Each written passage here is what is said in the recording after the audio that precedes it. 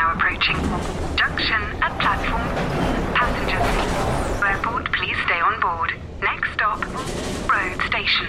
iOS helps you control which apps you share your exact location with. There's more to iPhone.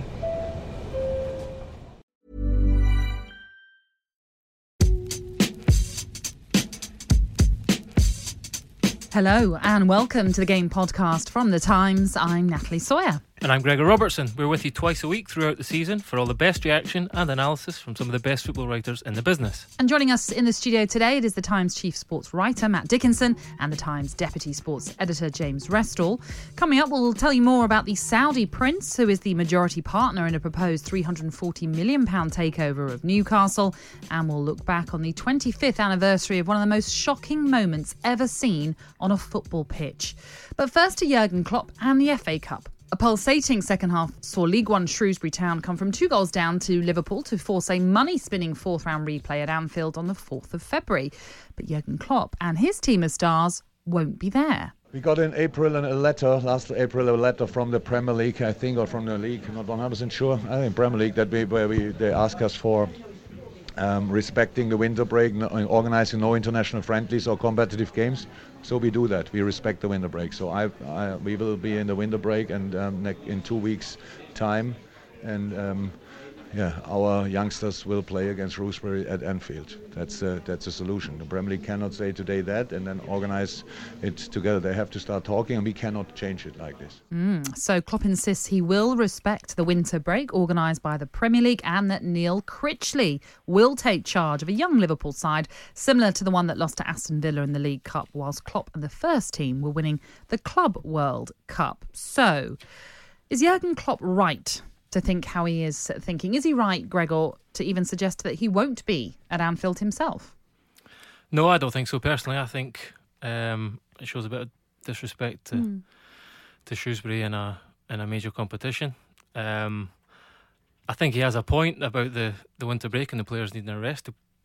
We've spoken about this plenty of times in the podcast, how players are overworked, and if they've built that kind of that window of rest into their schedule, then I think it's his prerogative to pick a team full of youngsters, and I'm sure they'll still give Shrewsbury a game. But for him not to be in the dugout, I think it's disrespectful personally. What message do you think that will send to the Liverpool players if he's not there? Or does it not matter to them personally? Well, I think, look, the Liverpool players will know exactly what the game's, where it is in the sort of ranking by the team that's been picked. It was the same when they went off to the Club World Cup, and it was a youth team then, and Critchley was in charge. You know, as a player, how important that game is in the grand scheme of things. I don't think it'll affect them per se. I just think that it'll be a kind of sign of the diminishing value of the FA Cup. The biggest sign since Manchester United pulled out the competition. James, where do you stand on this? Because, Jurgen Klopp is saying he's respecting the winter break. And as Gregor's pointed out, we've talked a lot about the managers complaining about the scheduling for a season and how players get burnout. Do managers get that, though? Do they really need a break? Yeah, I do. I think managers are just as entitled to a break as the players. The mental demands on managers now at the highest level, juggling the Premier League. I know they're 16 points clear in the title race, but he won't want to let up in that. He'll want his players to recharge and regenerate, and that's the same for him.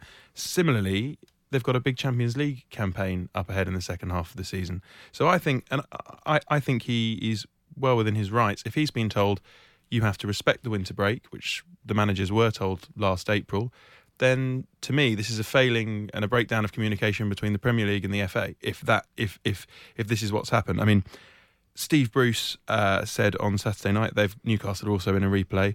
He said the players had all been told that they'd have some scheduled time off to spend with their families, and because Newcastle don't have as deep a squad as Liverpool, they're not able to go as far as play the under-23s, and so that time off's been cancelled. So there is a real imbalance here, and Bruce is going to have to be focusing now on preparing his team for Oxford when he could have been having a bit of time off and thinking, how do we prepare ourselves for the rest of the season and keeping Newcastle in the Premier League.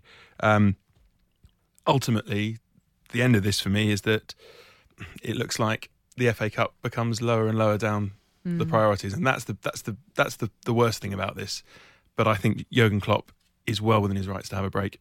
And he's been more consistent than well, you could say a lot of administrators on this. I mean, what he's doing is pointing out how. I mean, I've always felt that this version of a winter break was a bit of a political fudge in the first place. We've got the staggered weekend, and then I mean, I'm no physiologist PhD, but I suspect it's pure common sense that cramming 4 games in a week, 10 days at Christmas, and then giving a few players a couple of days off in early February is no sports science, not that I recognise. So it just shows that this, they squeezed in a weekend off for players, and then even then they can't do it properly because there's going to be these FA Cup replays. So it shows, among other things, there's all sorts of issues, as James has just mentioned, about where the FA Cup stands. But among many things this has shown up is just how the dysfunction that continues in English football, where we can't even do a winter break properly.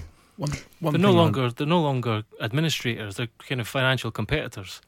That's they're marketing bodies, aren't they? I mean, that's Absolutely. The people who run sports these days, and football is possibly the biggest, most obvious example. But the FA, the Premier League, they're sort of called governing bodies. Actually, they're sort of marketing agencies. But we're going to talk about what's happening at Newcastle and whatnot. Mm-hmm. It's the same with UEFA and FIFA now.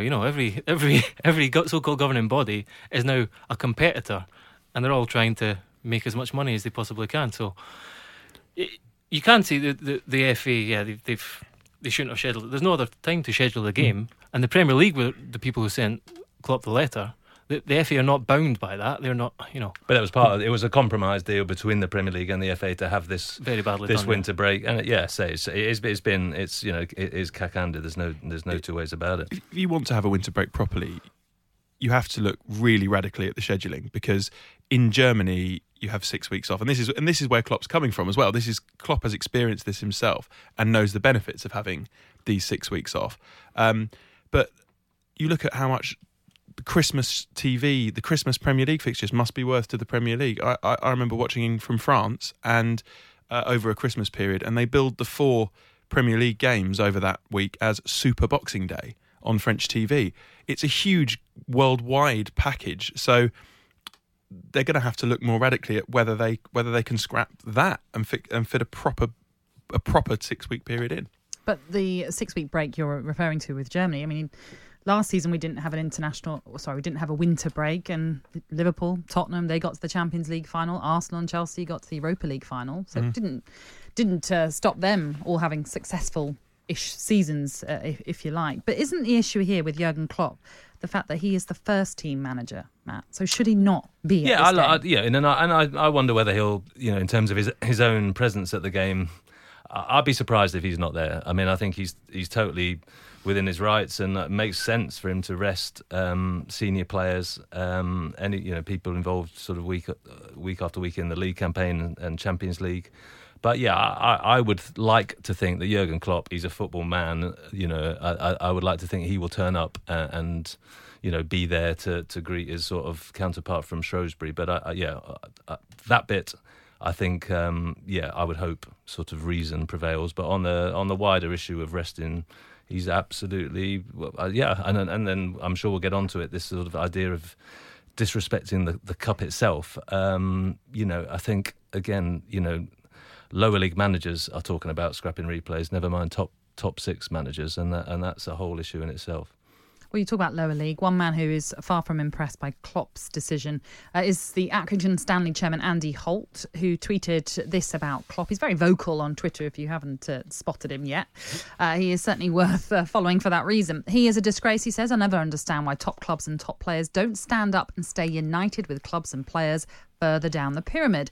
This is pure selfishness of the highest degree. I drag myself out of bed to play the replay because it's the right thing to do. I'd do the right thing. I'd give a bit back instead of being a grasping, selfish type, he says. He goes on to refer to Jurgen as, you're embarrassing yourself, you're tarnishing your reputation. Rethink where you go from here. You are killing the FA Cup. There's calls to kill the Carabao Cup, the League Cup. You are killing us. Does Andy Holt have a point, Gregor? He's never one to sugarcoat it, has he? I think it's a bit strong, but I think, look, it all comes down to money. Let's not beat around the bush here. The elite clubs are essentially trying to bend the fixture schedules to their will. And the FA Cup, the whole purpose of the FA Cup is that every single club in the country can enter it and compete and try and progress. So I think the likelihood of, if you remove replays, I think the likelihood of that is lessened, personally. I think if people say, you could go straight to penalties in a knockout, you might have more chance of going through. If you're playing against a weakened side away and you can bring them back to your place, then you've got more chance of winning, I think. So essentially, these teams are trying to, because they have so many commitments in fixtures, they're trying to get rid of the ones that they feel they can just bypass the most easily. And that's because there's more money to be made in the Champions League, more money to be made in the Premier League. And that's why you see Championship teams now fielding. Your team fielded a weak team because they did. They've got 100 million carat at the end of the rainbow. Absolutely, yeah. So that's more important to them. So it's trickling its way down. And didn't he was saying that, I mean, if it had been a draw, it would have that has been the last, absolutely. He didn't want to replay. Exactly. Yeah, so, absolutely. I mean, I think, I do think there is and this will sound like I'm dissing the FA Cup, but actually I would hope it would be for the FA Cup's benefit to be rid of replays. It's been a sort of typically sort of fudged the way that English football deals with these sort of decisions. It was fudged that we got rid of them from the final and the semi-final, and then it sort of goes back, all right, let's get rid of them from the quarter-final, but then we were going to do it one season, and then that got brought forward a year because of scheduling and TV and everything else. And it's been this sort of creep sort of move, and I think they should just wake up and just do it properly overnight. And I think this as a fan as well, that I might be more drawn to cup matches, one-off matches, knowing that there was going to be a result on the day. I was there at QPR on Friday night, and there was a whole empty stand. Another clear big decision issue with the FA Cup is that season tickets do not come with a cup bundle, and I think that's another. I'm not sure that can be enforced. I can't see how it could be enforced, but it's another issue that is eroding the cup, that people are paying their money and just think, well, do I want to pay more? Would they pay more if they knew that there was guaranteed drama that night, one way or the other? It was a knockout, it's a knockout competition. You are going to get a knockout that night. If I'm saying that, I can already hear someone screaming, I'm sure out there somewhere, what about the chance for smaller clubs to earn more money? I think it would have to be part of another conversation about redistribution, which, again, is another issue that sort of, if I was a football star, I wouldn't do it like it's done. But, and that is arguably sort of fudged as well. But, so there's a wider conversation there. But I think the idea of getting rid of all replays is not this sort of, oh my God, I think it has to be put on the table and talked about sensibly and as something that could be good for the Cup, not something that destroys it. One thing I would say as a fan of a team who've not been in the second tier since the early 1980s, it's not just about the money, it's about, as a fan, getting that one-off chance to go and watch your team at Old Trafford, at the Emirates, at Anfield. The compromise solution would be, I think Jurgen Klopp himself suggested this, is that maybe League One and League Two teams, if they draw a team from the top two tiers, they get drawn at home. If you settle it on the day, and then that solves that problem. But I would absolutely hate for replays in particularly the third round and even the fourth round to go, because you think about these Shrewsbury fans, some of them may not have been to Anfield before. And the players as well. And the players as well. But I think there is something quite magical as a lower league fan. That is your day out. It's the one thing you look forward to. You don't even mind if you lose 5-0, because to be there as part of everyone from your club, pretty much, if you get the right away allocation, everyone who would fit in your home ground comes to a small pocket of the Emirates Stadium and sings their hearts out and feels proud, and you feel like you're tasting a little bit of what football at the top level is like. But that's, that will still happen. That will still happen. There will still be a third round draw, and someone will get to play Liverpool, someone will get to play United, City. I mean, how many replays? I mean, the fact is we're talking about the Shrewsbury one because it was an upset, and it doesn't happen very often. But there will still be small clubs drawn against big clubs, and there will still be those magical, days out. Yeah, I just still don't come back to. I still don't see why the whole scheduling of the rest of the football pyramid needs to change for a handful of football clubs. I don't think the cup is as good as it. I mean, I think there's absolute and wider acknowledgement that it is, in diminished significance, and that's just life. I mean, I don't think that's sort of worth weighing about. I actually say my thought is that it could even help the cup if you have the simplicity of it. It's already crept back round by round. It's not as if replays are sacrosanct through the cup all the way, and I'm not sure whether having this sort of halfway house does the cup any favours. Let me just quickly ask you, though, Gregor, on a last point on this. Obviously, as someone that's played in the cup competitions, have you ever had a draw and then had to take it to a big Premier League side or a big club bigger than what? Did it the other way around. When I was at Forest, we played Spurs and took them back to the City ground. So it was a big money spinner, even for a club like Nottingham Forest. I've got a pretty bad cup record, I'll be brutally honest with you. Maybe you weren't the right person to ask. I think it also trickles down. I mean, it's been brought up that Shrewsbury have played 2 games fewer than Liverpool this season. It is, yeah. And there's the same hand-wringing about the AFL trophy, but it's just because they're Shrewsbury Town and League 1 and League 2 teams, you don't hear about it as much. Footballers in this country play a lot more football than elsewhere. That's kind of been a long-held fact. And if you go to any of those games in the AFL trophy and stuff, the teams are much changed in the early rounds, and then you get towards the semi-final, and then you've got a Wembley final on the horizon, then teams put out a stronger team. That is the way cup competitions are now. And teams like Liverpool and Man City and all these teams, they have plenty players. They have enough players to fulfil these fixtures. So change the team if you want. Just treat it with a little bit more respect, personally. And it's a good experience. Let's not forget, for those younger players who get a chance. Trent Alexander-Arnold, I imagine his first matches were in the League Cup and then the FA Cup. My first match was in the League Cup, yeah. Tranmere Rovers away. And if you shine in those matches, you catch the eye. And I know, Jurgen Klopp, he might not be at the game, but he's going to be aware of a really good performance in this match. Okay, let's turn our attentions now to a story that's been gathering pace all weekend, which is the potential takeover of Newcastle United. Just to bring you some information on it then, it's the Saudi Crown Prince Mohammed bin Salman, who is the majority partner in this proposed £340 million takeover bid. A group of investors organised by Amanda Staveley includes British billionaires David and Simon Rubin, who are believed to be worth around $18.7 billion, with their fortune built on real estate and technology. The brothers, who were born in Mumbai, are said to support Chelsea. Also have plans for David's son Jamie to land an executive role at the club, with Newcastle looking a more saleable asset after improved results on the pitch. Now, Mike Ashley bought Newcastle for £134 million in 2007 and has loaned the club since £110 million. But Newcastle fans are likely to be sceptical after several years of aborted or false claims being made from parties saying they want to buy the club.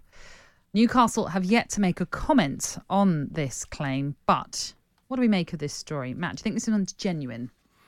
It seems so. I mean, more genuine than the last one that fizzled out. But given what we know about the last one that fizzled out, which also obviously involved Amanda Staveley, I think we need to be, sort of wait until we see it move on another a level before we're certain. I mean, it's fascinating, isn't it? Newcastle, as we know, have been effectively up for sale for quite some time. The fans have been trying to get rid of Ashley for some time, and it's just been a sort of pretty loveless marriage there. So it's no surprise. I mean, I think the club's potential, this sort of one club in the city, and obviously it has had Champions League involvement before, so you can see some of the attraction.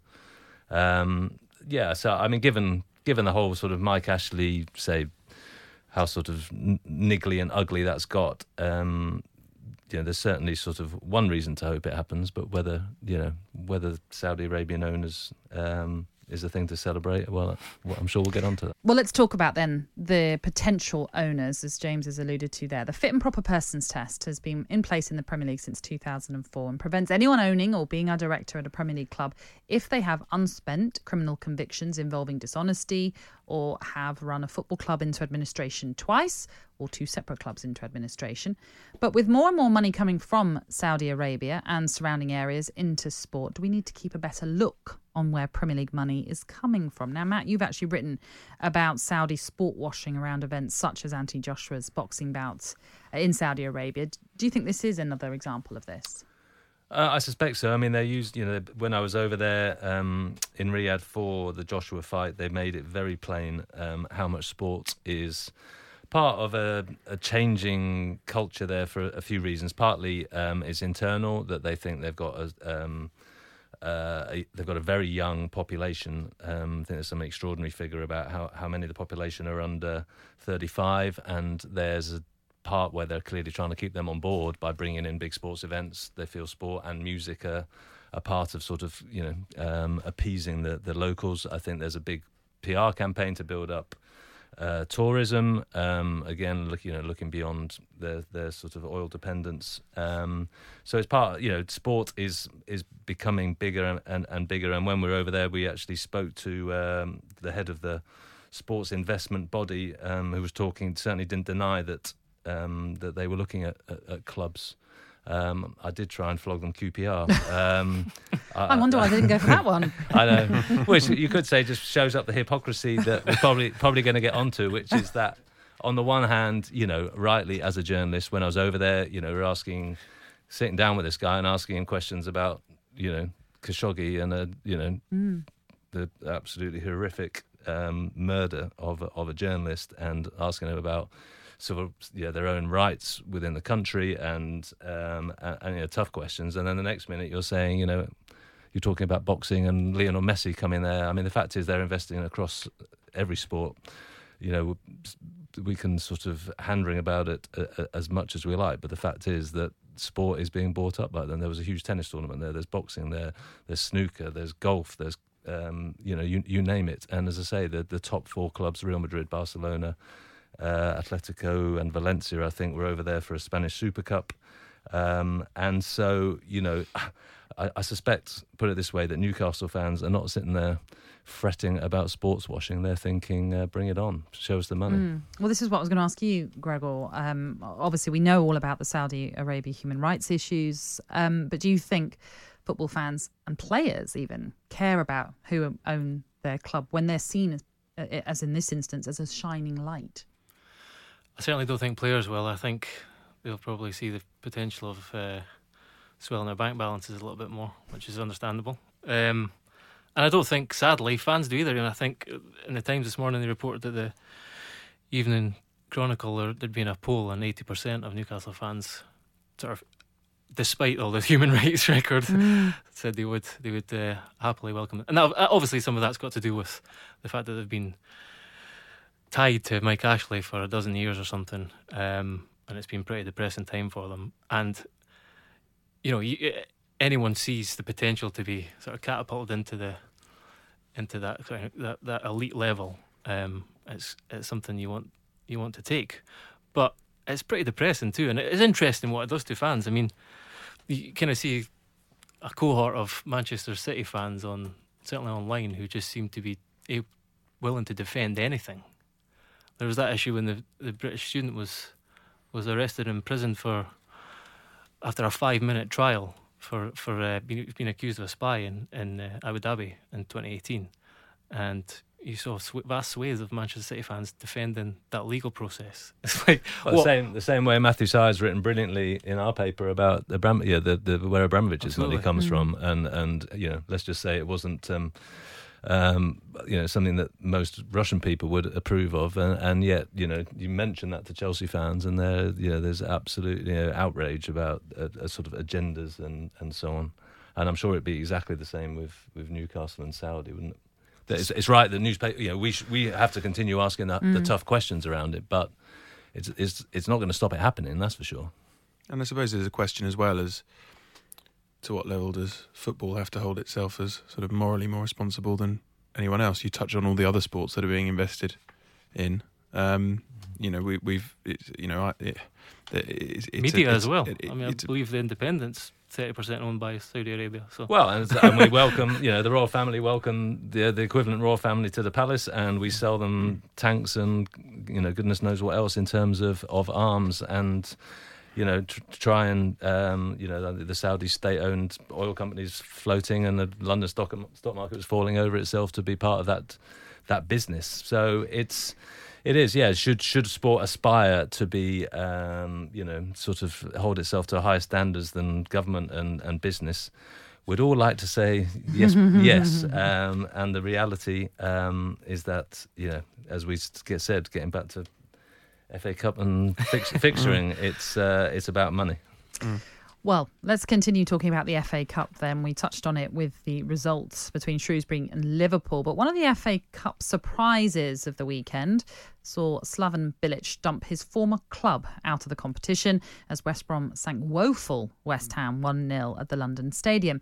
David Moyes fielded a strong West Ham lineup while Bilic made 8 changes, with West Brom also having to play the final 18 minutes with 10 men after Semi Ajayi was sent off for a second booking. It means West Ham have been eliminated in the 4th round of the FA Cup against a side from a lower division in each of the last 3 seasons. And the bad news just keeps on coming. Only the Hammers' goal difference is keeping them out of the Premier League's bottom 3. And the next 4 fixtures read as such: Liverpool at home, Brighton at home, Manchester City away, and then a trip to Anfield to take on Liverpool yet again. After the game, Bilic backed Moyes to get West Ham out of trouble. But James, do you think Moyes is the right man to lead West Ham right now? What concerned me about that performance was Moyes' comments afterwards, where he said, "I could have made, I made 3 substitutes at half time, and I wish I could have made more." You're the man picking the team, and that is an admission of the manager's failure to not pick the right team. You mentioned it was one of the biggest surprises of the weekend, though. I don't think it was a big surprise. Wow. You're probably right, actually. I was, even though West Brom made so many changes, I thought that one, particularly with Bilic going back there, and the trouble he had to deal with moving to the London Stadium with West Ham, having had all that success in that final season at Upton Park. I think he'd said in an interview in the week, he'd sort of stirred things up a little bit by saying that Upton Park was a much better ground to play at than the London Stadium. It had an upset. Well, it had a West Brom win on the cards all afternoon, and looking forward to West Ham and their survival prospects. A really concerning statistic is that they have the second worst expected goals against values, which means, so of the chances that teams have had against West Ham, they'd expect 42 goals to be scored against West Ham, which is the second worst in the division. When we look at that fixture list with Liverpool twice and Manchester City in there, who have lots of chances in matches, it suggests that West Ham's defence is very unlikely to. I mean, it works out at about, they should expect to concede about 2 goals a game. So against those teams, it's looking very, very, very, very unlikely that they'll be getting out of trouble anytime soon. Looking pretty bleak for them. I mean, it's often said that when you're taking on a big side or a top side like Liverpool, for example, it's a free hit for a side like West Ham. But if you've got Manchester City and Liverpool again, there's only so many free hits you can have. There are, but it's David Moyes' sort of immediate problem to fix, but it's not his problem in the wider scheme of things. And I was involved in a discussion about West Ham yesterday, and by the time we finished, we'd pretty much eviscerated the owners. There is so much. Someone mentioned yesterday they're the 18th richest club, I think, in the world, and yet their training ground is worse than some League One clubs. So where's the investment gone in there? We all know about the especially when you consider the sort of peppercorn rent deal that they got from the stadium and selling up to Upton Park. So that's unforgivable, really. Their investment has been shocking. Bringing in Pellegrini, allow him to appoint a director of football. Some of the signings under that regime have been laughable. When you're getting rid of Moyes, going to Pellegrini, throwing all that money at it, and then coming back to Moyes, what does that say about strategy? Bilic himself, I think, has always shown him to be a very capable manager. And when he left West Ham, it was simply because he was worn down. He was worn down by the owners. I mean, he is a very capable manager. It just got to the point where I don't think he was probably managing that well by the time he left, because he was fed up. It was just hard work. There's been imposition of players, interference. It's just, it's not a lot of fun working under that complicated, is the polite way to put it, ownership. And they've got a lot to answer for. Well, it is Moyes' second stint, as you pointed out, Matt, at West Ham, after he was brought back in November 2017 following the sacking of Bilic and the club in the bottom three. He guided them to a 13th place finish, but wasn't kept on as the club opted for Pellegrini, though that run was largely down to the form of the frontman Marko Arnautovic, who has since left the club. And their record signing, £45 million signing, Sebastian Haller, was again disappointing against West Brom. So, Gregor, do they need signings? They haven't got long in this window if they are going to make some, but do they need some new players? They do, yeah. I mean, they could do with a striker, probably a right back and a midfielder, but everything that the guys have said is true. I mean, who's making the decisions? Who's picking them? Because the record is woeful. And the people in those positions are now gone. The director of football left with Pellegrini. There's just a vast hole in their recruitment. I think in that I watched your TV appearance yesterday. I think they have one scout. Certainly one scout to cover every single. David Sullivan's very hands-on. Yeah, yeah. So I mean, that's the real thing you've got to look at. I think in the last few years, probably Fabianski, the goalkeeper, Felipe Anderson, just about, and Issa Diop. I think they're the only three players out of vast expenditure. I think it was 160 million last year alone. They're the only three players who you could term a success, really. So the record is shocking, which bodes very badly for January. As you're listening to me, Daisy, Apple's iPhone disassembly robot, is dismantling an iPhone into lots of recyclable parts.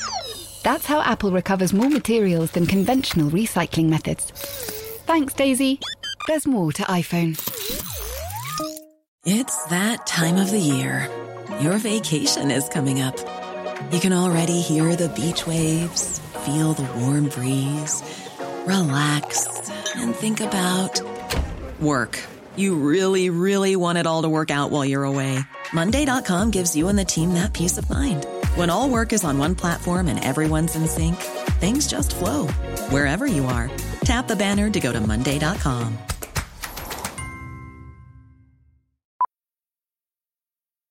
Millions of people have lost weight with personalized plans from Noom. Like Evan, who can't stand salads and still lost 50 pounds. Salads generally for most people are the easy button, right? For me, that wasn't an option. I never really was a salad guy. That's just not who I am. But Noom worked for me. Get your personalized plan today at Noom.com. Real Noom user compensated to provide their story. In 4 weeks, the typical Noom user can expect to lose 1 to 2 pounds per week. Individual results may vary. Now, can you believe that this week marks 25 years since Eric Cantona's astonishing kung fu kick on a Crystal Palace supporter at Selhurst Park? After receiving some abuse from a member of the crowd, the Manchester United forward launched himself at a crowd member in what has turned into one of the most iconic moments in football's history. Cantona was banned from football for 9 months for the incident and did 120 hours of community service, but does it remain the most shocking thing we have ever seen on a football pitch? First of all, let's just get your thoughts on the incident in itself. Matt, I mean, when you heard about it or when you saw it, you must have thought, what is going on here? Yeah, well, I was wasn't at the game, but I was covering Manchester for another paper at that time. So I was on the Cantona beat. That pretty much made it the Cantona beat. Every day, I remember we were just pursuing him everywhere he went, trying to get a chat with him. Oddly enough, he wasn't stopping for many of those. But he had this. He always had this colossal charisma. I mean, on and off the pitch, he was, as everyone knows, this sort of massively galvanising force for United as a player. And I don't think, when he came, I don't know if anyone's seen sort of videos of how he left France in the first place when he went, and he ended up obviously at Leeds. But I mean, he left having, I remember there was one tackle I saw where he basically just sort of karate chopped some guy who'd clearly been winding him up the pitch, and he doesn't even wait for the ref to show him a red card. He just literally holds his hand up and says, I've done my bit, I'll be seeing you later, and walk straight off the pitch. And I think he got some massive ban for that, unsurprisingly, and then walked around the panel of French, the equivalent of the FA disciplinary panel, and shouted "idiot" in each of their faces. So it was sort of shocking, and yet from Eric Cantona, sort of, that's what happens. Incredible incident, but yeah, almost true to character. I mean, we're going to go through perhaps our other contenders as to what we think might rival it, but I mean, it was truly unbelievable when you saw it happen. Gregor? Yeah, it's the kind of moment where your jaw slackens and drifts. I mean, have you ever been on the pitch, and not that you'd ever consider doing that, but being pushed that far that you might want to kung fu kick a supporter? No, I mean, you can get some pretty foul diatribes from fans in the crowd, and it can make your blood boil. Yeah. But no, I've never felt the need to go and kung fu kick someone. But I was kind of trying. There's nothing compares. I was trying to think back over my career if there's anything I saw that was kind of nothing like that. I've seen things kind of spill over. I remember intercepting a teammate of mine with a screwdriver in his hand from the stud box at half time. He was going back out to get. I've seen some serious. It was going to get another player. There had been an argument as they were coming off at half time, and he went and then got a screwdriver and he was heading back out, and I was like, whoa.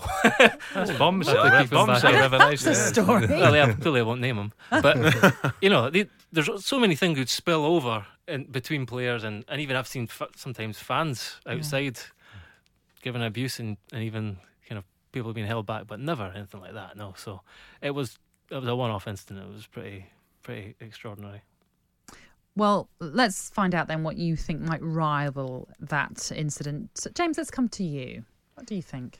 I'd go for the Zidane headbutt in the 2006 World Cup final. I think I was watching at home. I was 14 at that time, and I remember watching that and just thinking, but purely because of the stage that it was on, and this is a man who was about to end his career, and instead of ending it lifting the World Cup as the narrative had suggested, he ends up walking past it down the tunnel, having committed one of the most shocking things on a football pitch. I just think it will go down whenever there are those iconic World Cup moment compilations. It's right up there. It was the red mist had come over him, wasn't it? It was quite shocking. Okay, that's a good one. Matt, what's yours? Zidane is hard to beat, but I'd say I'll go for two. One I saw in the flesh was I was sitting. It was about -10 in Moscow for when Blackburn were playing there in the Champions League, and it seemed a pretty dead game from what I remember. And then Graham Lasso and David Batty have a niggle, and that turns into fisticuffs. And there was just a moment of I think we were all sitting there thinking, it's a quiet night, maybe 500 words, and get on a plane and go home. And suddenly it was oh my God, what just happened there? And it was. We ended up again, as a reporter that night, you're chasing after them, and even on the plane back, we flew back with the players, and I was trying to get either of them to speak and chasing them through the airport afterwards, because you do. How often do you go to a game, any game, not especially a Champions League game, and see players from the same side wallop each other. So that was pretty huge. But I'd say my all-time favourite, if that's for infamy, was I don't know if anyone is available on YouTube. Do go and watch it if you haven't seen it before. But basically, Diego Maradona, he spends 2 years at Barcelona, and he's coming to his very last game. He's a pretty unhappy couple of years. He's had his ankle broken, and he's fallen out with the Barcelona board. Gets to the final game, which is a Copa del Rey final, equivalent to the FA Cup final. The King of Spain is in the stadium, and they're playing Atletico Bilbao, who the team that they're big rivals against, and the team that he'd ended up injured against. And basically the game ends in the biggest punch-up you've ever seen. I mean, people talk about handbags. This is like, full bore There's a lot of punches. kung fu kicks in There's that a as kung well, fu actually, kick. I think Maradona literally knees a goalkeeper, I think it is, in the head. It looks like he concusses him. I mean, it is absolute mayhem. And if I sound like I'm glorifying it, I possibly am. I'm sure at the time I'd written disgraceful scenes, but you watch it and you can't believe what you're seeing from one of the greatest, not just from one of the greatest players you've ever seen, but this was a cup final, a massive occasion. I mean, if it happened today in English football, you'd be talking live bands for people. I mean, it has to be seen to be believed. So get over to YouTube now. Diego Maradona, Copa del Rey final, 1984, I believe. Okay, right. One to look out for. Gregor, what's yours? I think we have to give mention to Roy Keane simply because on Haaland, because it was premeditated. That kind of sits in a different category almost. But In fact, he waited something like 3 years for revenge as yeah. well or something. But I think for sheer brutality, it's Ben Thatcher's elbow on Mendes. It was the speed he was running at, and the damage he inflicted as well was remarkable. And I crossed paths with Ben Thatcher once, actually, with kind of a mutual friend, and I would say he kind of maybe wore it like a medal round his neck.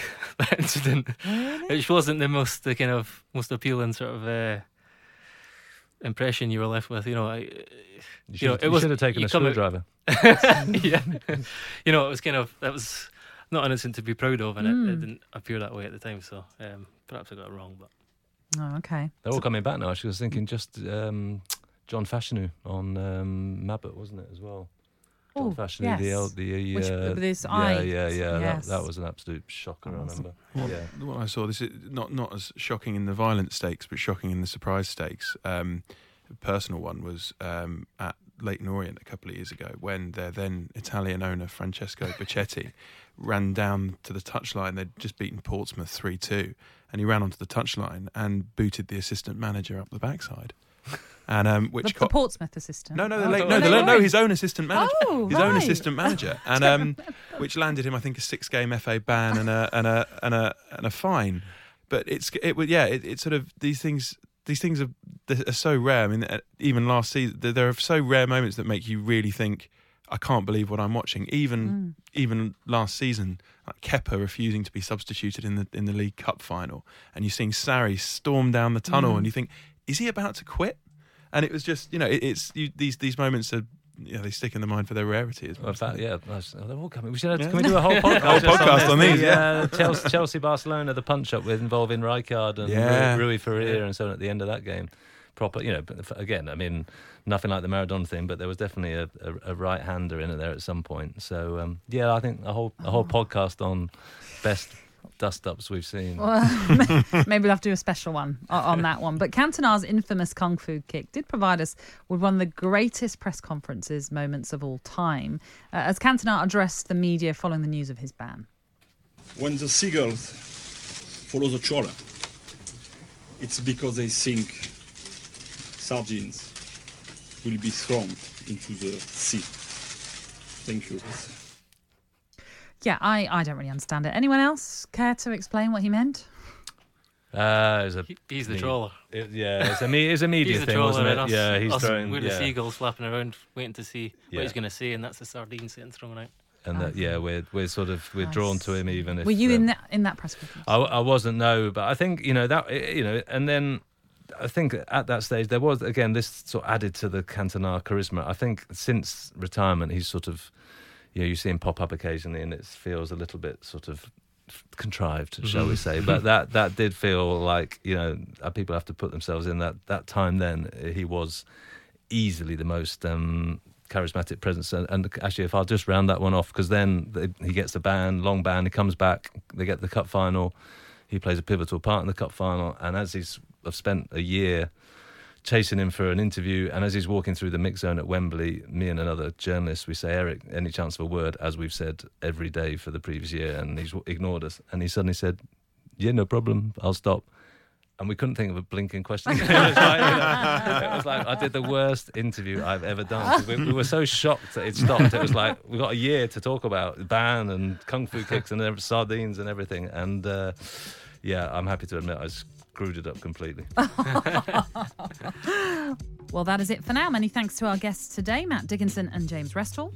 Remember, you can subscribe to The Times and The Sunday Times to enjoy award-winning journalism online and on your smartphone or tablet. It is just £1 a week for an 8-week trial. Search The Times subscription for more information. We'll be back on Thursday.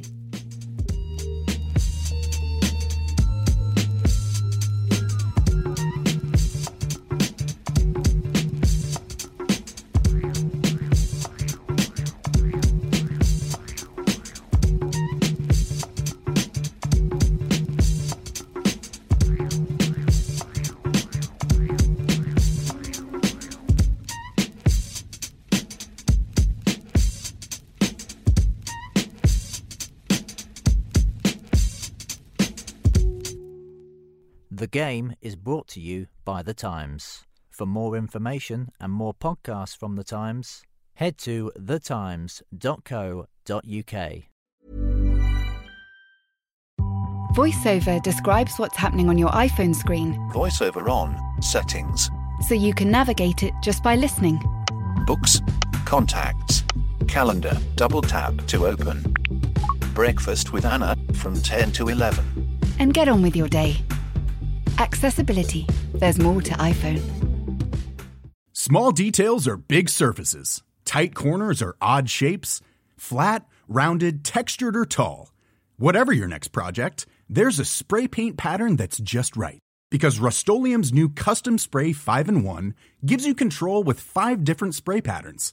So you can tackle nooks, crannies, edges, and curves without worrying about drips, runs, uneven coverage, or anything else. Custom Spray 5-in-1. Only from Rust-Oleum.